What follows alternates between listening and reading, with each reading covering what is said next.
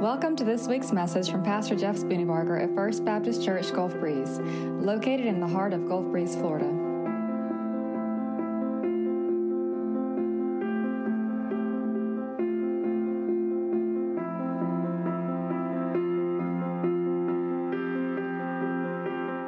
Open your Bibles to John chapter 13, the Gospel of John, the New Testament. I want to say thank you to Saga for preaching for me last week. So the last weekend was a wild weekend for me. It was interesting because it didn't turn out anything like it was supposed to. I was asked by Bill Glass Behind the Walls to be part of their outreach in Northern California, in Crescent City, at this place called Pelican Bay Correctional Facility. I didn't do any research on the place because I figured, prison is a prison is a prison. Well, it wasn't until I talked to the director and he was giving me some of the details about what was going on. And he said, now this is a level 4 prison, which means only the bad guys go here. Now, bad guys go to prison, but the bad guys go here. Like this is for the gang members who are the shot callers. It's full of the worst of the worst. And I'm sitting there going, okay, yes. I was confused. I was conflicted because I always like adventure, so I'm thinking this ought to be fun. But then I started thinking, man, I am from L.A., Lower Alabama, not L.A., South California, which means I know nothing about what a gang member listens to. About 70% of the prison are Latino gang members, and I'm going, Sweet Home Alabama is probably not going to cut it. See, my job was to be one of the program guests, which meant I was supposed to entertain them and begin the gospel conversation.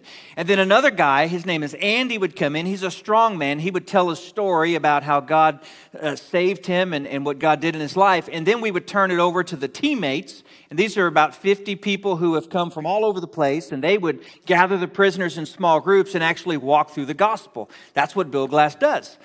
So my job was to entertain them, and I'm thinking, I don't think this is going to work. And so I went on this very long, deep dive into what does a gang member listen to.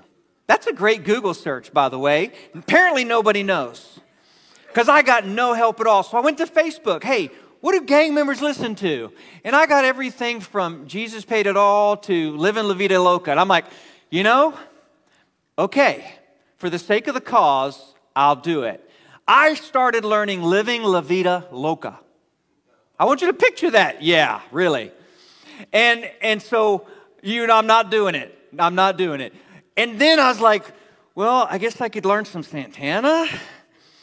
And I learned Uptown Funk. And okay, just don't judge me here. But remember, my job was to be in front of these prisoners and get them to come and listen so that we could hand it off, and it progressively went to the gospel. I spent hours, and you can ask my wife. She was putting in earphones going, would you please shut up? There's no Loca here at all. There's no Vita here. It is Loca. It's not Vita, right? Because Loca's crazy, Vita's life. And I spent so much time on this. And the day before we were supposed to leave, I get a call. Hey, one of the yards is shut down, so we're going to have to adjust a little bit because there was a stabbing there yesterday. Oh, okay, that's good news. That's great. And the reason it was shut down was because they couldn't find the shank. And until they found the shank, they couldn't open it up. No problem. Friday morning. So it was supposed to be a up Friday and back Saturday trip. So I knew it was going to be long, hard, and fast and furious, but it was supposed to be that. Get on a plane at like 5 a.m. Did you know Pensacola flies out at 5 a.m.? That's ridiculous, by the way. I'm thinking the pilot, anyways. So get on a plane at 5 a.m. I fly from here to Houston, Houston to San Francisco, San Francisco to Medford, Oregon, which is about 2.5 hours from where we're supposed to go. Get to Medford, Oregon, and the guy that's supposed to pick us up, it was me and 3 other guys, he's like, well, I got good news and bad news. The bad news is there's a forest fire that is ravaging the forest, and it's blocked our way to Crescent City. The badder news is that we have to go a 6-hour detour up and around to get to where we're going. Of course, by this time, it's 3:30 in the afternoon. I'm thinking, okay, that's not the end of the world. At least we'll get there in time to get a good night's sleep. But as we're driving, I'm Googling a way that's quicker because, there's always a better way. And I found a way that's a little bit, it'll cut 2 hours off, but it happened to be through the forest. And when I say through the forest, I mean there wasn't even pavement on some of these roads. There was no edge. If you went off of it, you were not going to stop for 1,000 feet. I'm not joking, I prayed, Lord, if we go over this thing, just make it fast on me. I don't want to limp through this. I just make it happen. I knew I was in trouble when the driver turned around and said, don't worry, guys, I drove go-karts as a kid. I am not lying about that. Because we're in the back holding on for dear life, because we are taking these curves like it is Mario Andretti at the wheel. Really neat guy, and he did a good job, but we were legit scared. It cut about 2 hours off, by the way. He was good. We got about 30 minutes from the facility that we were supposed to be at the next morning, and we get a call. It's canceled. Why? Well, it's canceled because the wildfires affected the power lines that give power to the city, so the entire city is powerless. And COVID broke out in the prison, and there's also threats of more gang violence, so you can't come in. And I'm sitting here saying to myself, so let me get this straight. I got up at 3 o'clock this morning to catch a 5 o'clock flight after practicing for 2 weeks songs that I never even heard of before to wind up in a place all the way across the country so that I could sleep in a hotel with no power and have no food and can't even charge my phone. And then it came to my heart. See, God was already working on this message. He said, Jeff, you don't understand now what I'm doing, but later you will understand. That's the message today. Because in our life, we have things like that happen that just don't make sense. We can't fit them into our plan. And we say, God, what are you doing? Why won't you stop this? Or why won't you fix this? Or why won't you do something? And the Lord's voice to you and to me, echoing as loud as we could possibly hear it, you don't understand now what I'm doing. But later, you'll understand. And when I heard that in my heart, 30 minutes out, my attitude changed. It really wasn't bad because I went from confusion to peace. And the rest of the night, everything was an adventure. Hey, let's go find food. Well, gas station's got power. Let's go eat there. That's a great first date, by the way. If you really want to impress a girl, take her to a gas station. They got really great food. The night we were walking through the halls with our flashlight, not even backup power. Walking through with the flashlight, we jump into bed, open the window so it would be cool. The next morning, get on the van and come back to the hotel. And it capped it all off because Sunday morning when I was coming back, I had to get up before the shuttle was going to run. And so I literally had a mile to get to the airport. Instead of waiting for a taxi, I had my guitar in one hand, my bag in another, and I walked a mile in the dark with not a soul in sight. And as I walked, I sang and I laughed. There was a joy that is inexplainable. Here's why. Listen, don't miss this. When you know that God is God, it don't matter what's happening because you trust that it makes sense to Him and maybe one day it will make sense to you. John chapter 13. Jesus is about to do the most ridiculous thing a king could ever do. He's about to blow the disciples' mind, and He is about to do something that they really won't understand until farther on down in the journey. But what I want you to see are some of the truths in this short text. In John chapter 13, verse 1, before the Passover festival, Jesus knew that His hour had come to depart from this world to the Father. Having loved His own who were in the world, He loved them to the end. Now, really, just these two verses are enough for us to spend a whole lot of time on. Just consider this. Jesus' love for His disciples was not dependent upon their reciprocation of love back to Him. He never said, I'll love you if. He never said, I'll love you when. He said, and He acted on, I love you because I love you. You know, that is the goal of every believer. The goal for you and the goal for me is to be mature and complete. Mature and complete looks like pure love for one another. Now, let me show it to you in James chapter 1. Now, you're not going to like how you get to be mature and complete, by the way. That's the real awful part. I mean, it can be awful. James chapter 1 tells us this. It says, consider it pure joy. Consider it great joy, the CSB says. So it's not just joy, but it's great joy. It's exceeding joy. It's wonderful joy. It's joy of joy. Consider it great joy, my brothers and sisters, whenever you experience trials. See, I told you wouldn't like the way to get there. Listen, here's the truth. You cannot become mature and complete without great trials. God never makes a man of God until He breaks the man out of the man and builds him into the man that God has called him to be. Did that make any sense? It made perfect sense in my head. What He does is He takes everything that you think you are dependent on. He thinks everything that you think you are, everything you think you have, and He totally wipes it away. And He does that through trials and through struggles. It's not that God is being a mean God. He's actually the opposite. He's actually loving you like a good father would do. He's saying, I'm going to allow you to endure this.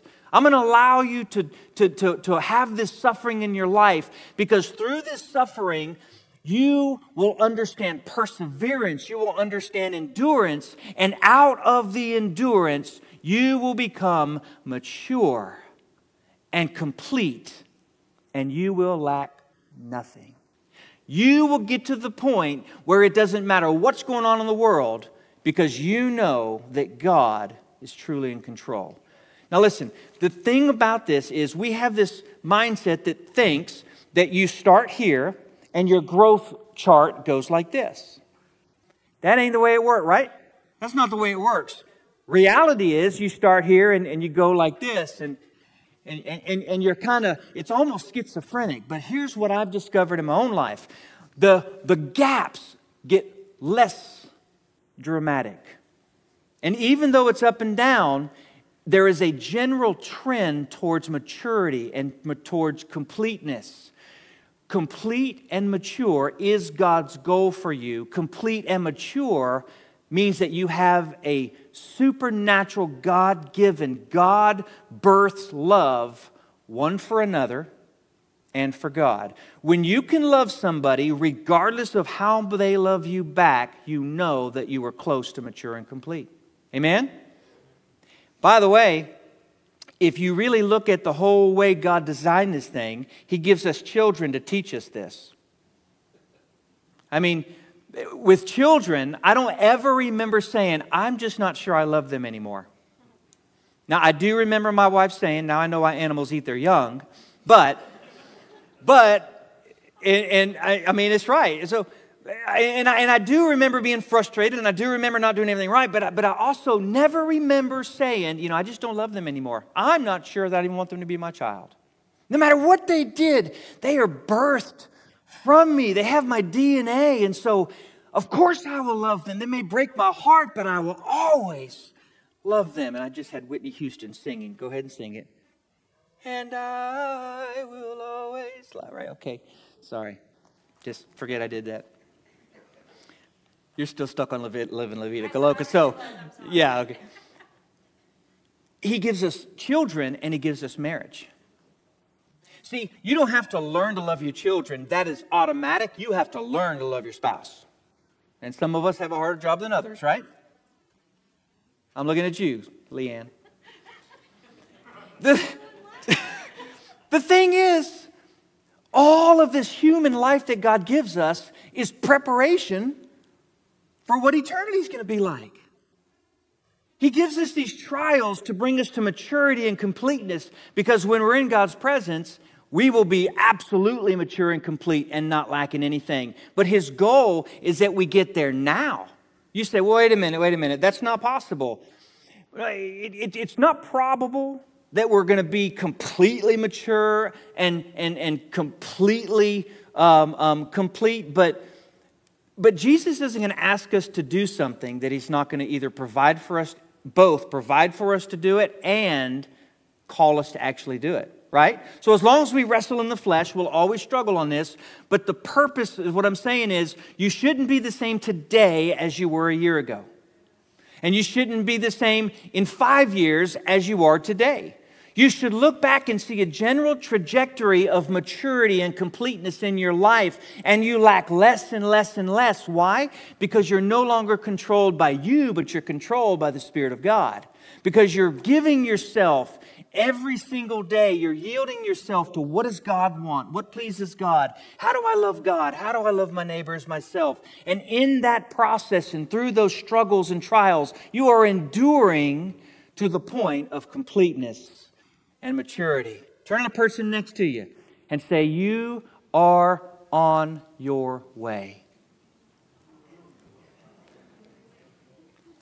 Be patient, because it takes time. Now let's go. I don't want to miss the rest of this text. So, having loved them as His own, who were in the world, He loved them to the end. It was an enduring kind of love. Listen, Jesus was mature and complete. So that tells us what we look like as mature and complete believers is Jesus. Now here's why that's important. Because Jesus said, if you've seen me, you've seen the Father.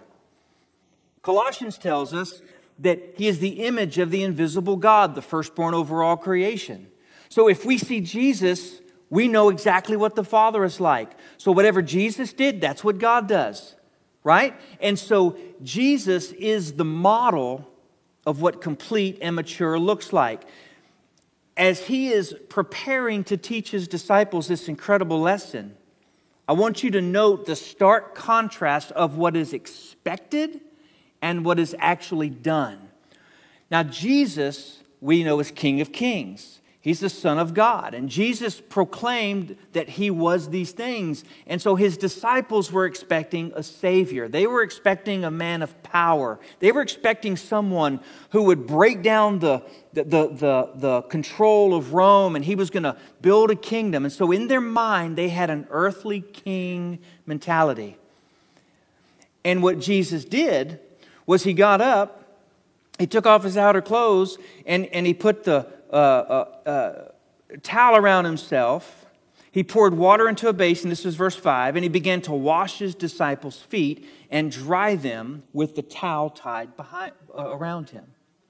So in their minds, they are greatly confused because they're thinking to themselves, I thought we were with the Savior. I didn't think we were with the slave. I thought we were with a man of power. I didn't think we were with a man of weakness. And one by one, Jesus, on His knees, took the feet of the disciples and He began to wash them. Poured water out of the basin, and then He took the rag, and then He would take the towel and dry them off. And I'm just imagining, just knowing Jesus, the way the Scripture defines Him, He's probably, as he's holding each man's feet, He's probably praying for them. And I imagine that with Thomas, He says,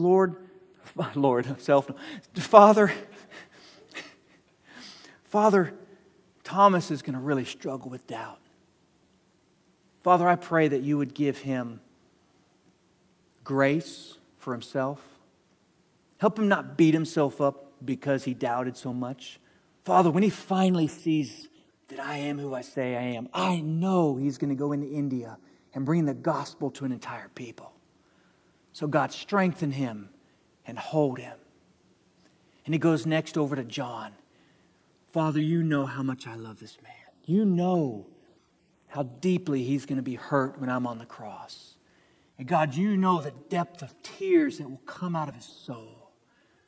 Would You give him hope? Would You remind him of the words that I said, that I must die, but I also will rise again. Then he comes to Judas. Father, would You just let Judas know I love him? Would you let him know how my heart longs for him to enter into repentance? That was important because the text tells us in verse 3 and 4 that the devil had already entered into Judas's heart for Judas to betray Jesus. Jesus would have known this. Don't you think that Jesus, being a man of discernment, would have understood? I mean, he certainly knew Jesus was the one, because at the end of this verse, or the end of these verses, he says, "But not all of you are clean." So he knew this. And yet he still held Judas' feet in his hands, and he still chose to wipe them of the dirt. I was talking with a pastor this week. He was struggling with some things. And he's just going through a hard time in his church. I said, look, it may not be right what they're doing, but Jesus didn't call you to love them when it was right. He called you to love them because they are his sheep, and you are their shepherd. And then I remember this, God always has the right passage at the right time. He said, if Jesus can wash Judas' feet, there's nobody that we are exempt from. Nobody. And then he came to Peter. Peter being Peter, he says this. He says, Lord, verse 6, are you going to wash my feet? Let me translate that for you. Lord, there ain't no way you're touching my feet. You are not. Now, I think Peter was so conflicted in his mind because he was thinking to himself, if you wash my feet, how can you be who you say you are? How can you really be this powerful if you're acting like a slave? Servants wash feet. Kings do not. Have I given my life to follow a servant? And Jesus apparently knew what was going on inside of Peter's heart, because his words told the story of his heart. And Jesus said to Peter, Peter, you don't understand this right now. You don't understand what I'm doing. But later you will understand. The difference between understanding and not understanding often is the mature and complete. Now, I'm not going to say that if you're mature and complete, you'll understand everything, but I'm saying it's that gap between mature and complete and not yet mature and not yet complete where the misunderstanding is for most of us. Now, let me show you what mature and complete looks like in terms of not just we know Jesus is, and we know that love is the foundation of that, but let me tell you the attitude or the mindset of somebody who's mature and complete. Go back up to verse 13:3. It says, Jesus knew that the Father had given everything into his hands, that he had come from God, and that he was going back to God. That one little verse gives us an understanding of Jesus' mindset. When I say mindset, it was his strength. It's what he knew. He knew that God had given him all authority. So he knew who he was. There was no confusion about Jesus and who he was. He was not having a crisis of identity. He knew that God had blessed him with all authority. And then it says that he knew where he came from and he knew where he was going. I would say to you that the mature and complete believer knows who they are, they know where they came from, and they know where they're going. Let me tell you why this is so important. If you have these three things, that means you are secure. Because the one who doesn't know who they are is always looking for validation from everybody else to give them their worth, or to give them their validation, or to tell them this is who you are. Jesus didn't ask the disciples, hey, can you tell me how valuable I am? Didn't I do a good job feeding the 5,000 plus the women and children? Wasn't that really cool when I healed the leopard? Hey, did you see the blind man? He didn't need them to validate who he was because he knew that God had given him that power and that authority. Listen, don't miss this. So many of us in this room are looking for everybody else to validate our existence. Our worth is dependent upon whether or not somebody likes us or doesn't like us. And because of that, we go back and forth from feeling to feeling, not recognizing that other people's opinion of you mean nothing. Nothing. Hey, listen, don't get me wrong. I want you to like me. I mean, who doesn't want to be liked? But if you don't like me, that's okay, as long as I'm in the right place with Jesus. Does that make sense? That's not an egotistical statement. That's a Jesus statement. He says, look, I know what God has given me. I know where I come from and I know where I'm going. So even though I want us to have a really good relationship, you don't define who I am and I don't define who you are. If I define who you are, I've got way too much control in your life. And guess what? I'm fallible. I might like you for selfish reasons, or I might dislike you for selfish reasons. But so many of us, we go back and forth. What do you think of me? And we don't ever say it that way. But preachers are the worst of it, right? Or people who are in front of people in leadership positions, they're always wondering, oh, what did they think? Or how did that sound? Or what did this? Listen, there is a security that comes from knowing that God has given you your value. And when God gives you your value, nobody can take it away. Because that is an eternal value. That is an infinite value. He knew who he was. He knew where he was from. He knew that in the beginning was the Word. John chapter 1. The Word was with God and the Word was God. He knew that he spoke the world into existence. And I just, again, my brain kind of works funny like this, but I sometimes wonder if there wasn't some laughter, with the Father, Son, and the Holy Spirit. I wonder if they were like, hey, watch this. Look! Just because, they said, let there be light, right? And there was light. And I wonder if the mention of an L, light came. Y'all don't see the humor in that apparently, but in my mind, I'm just wondering, he didn't have to say the full phrase. He could have thought it. He could have snapped it. Of course, we know that the Word, because the Word made flesh, and it all ties together. But all of this power that Jesus had, all of this strength that he had, he knew who he was. He knew where he was from. Before the foundations of the world were set, Jesus existed eternally. And he also knew where he was going. He knew that he was about to go to a cross. He knew that his disciples were about to all desert him. He knew he was going to look out into the crowd and see his mother crying and broken because her son is being crucified on a criminal's cross. He knew that his dead, lifeless body would be put into a borrowed tomb. And yet he knew that that tomb would bust open because he would rise from the dead. And he also knew that he would sit at the right hand of God and have authority and power in heaven, on earth, and under the earth, and that everybody on the planet must call on his name if they're to be saved. He knew these things. Because he knew these things, it didn't really matter if the disciples were griping. It didn't really matter if things weren't going his way. It didn't really matter if his plans didn't work out. Why? Because he saw the bigger picture. Listen, don't miss this. That's what it means to be mature and complete.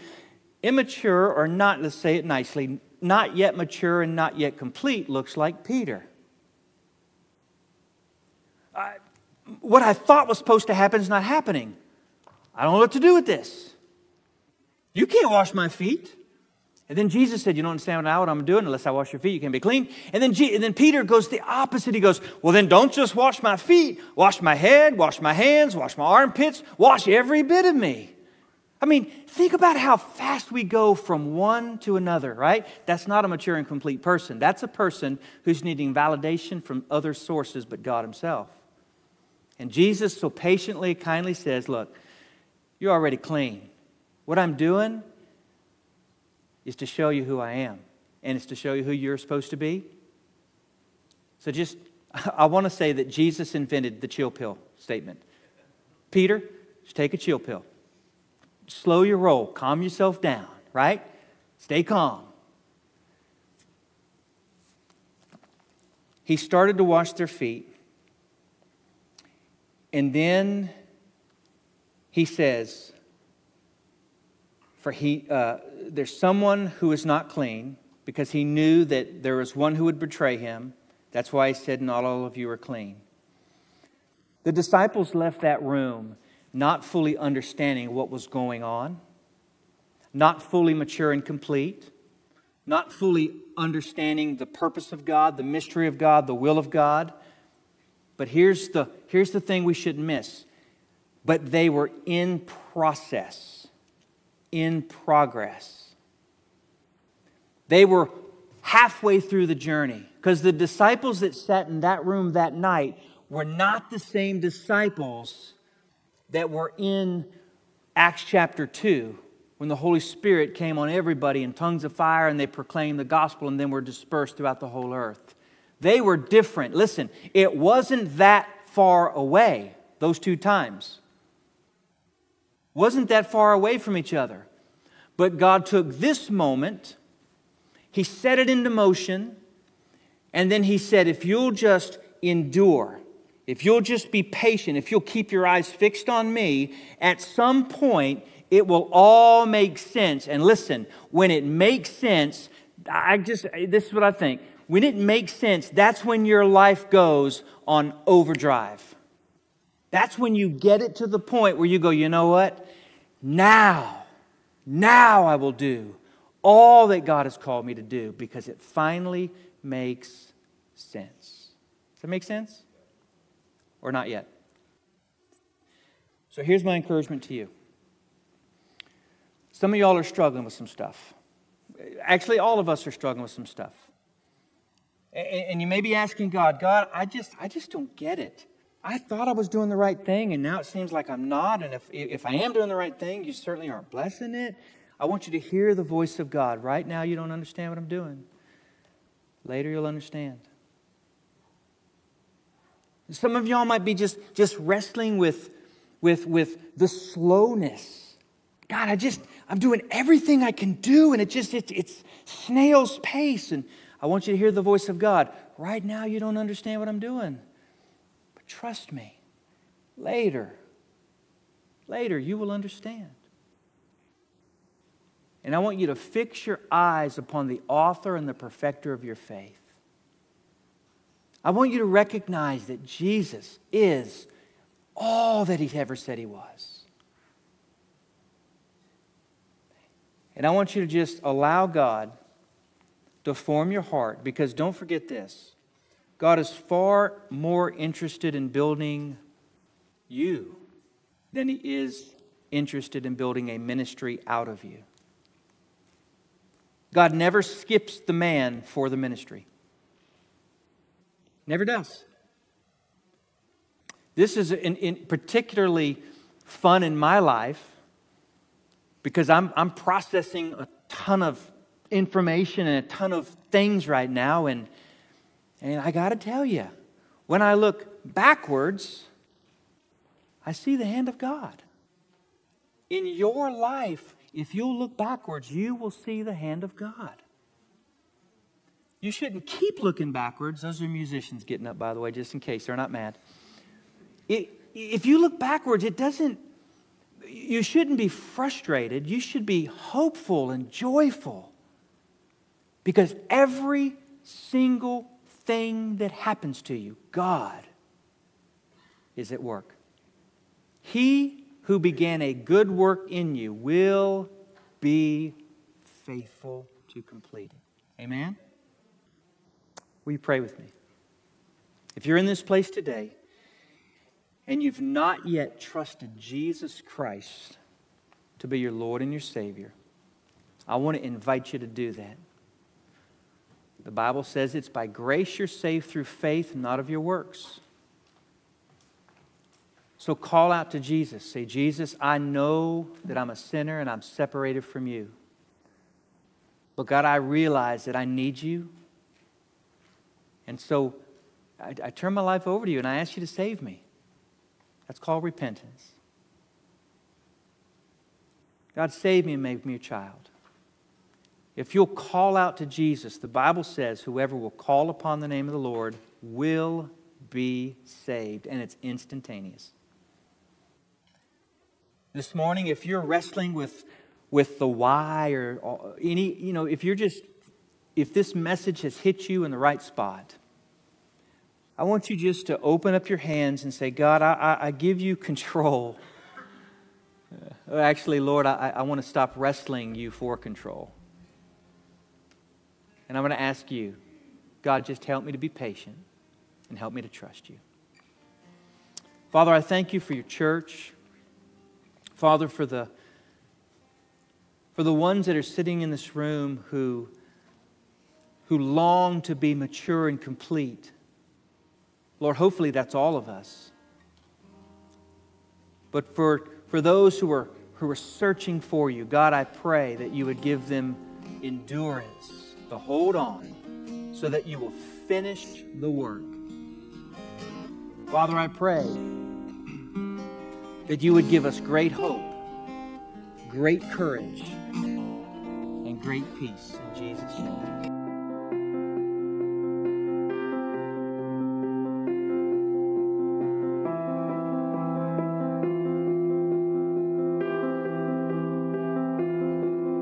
Thank you for listening.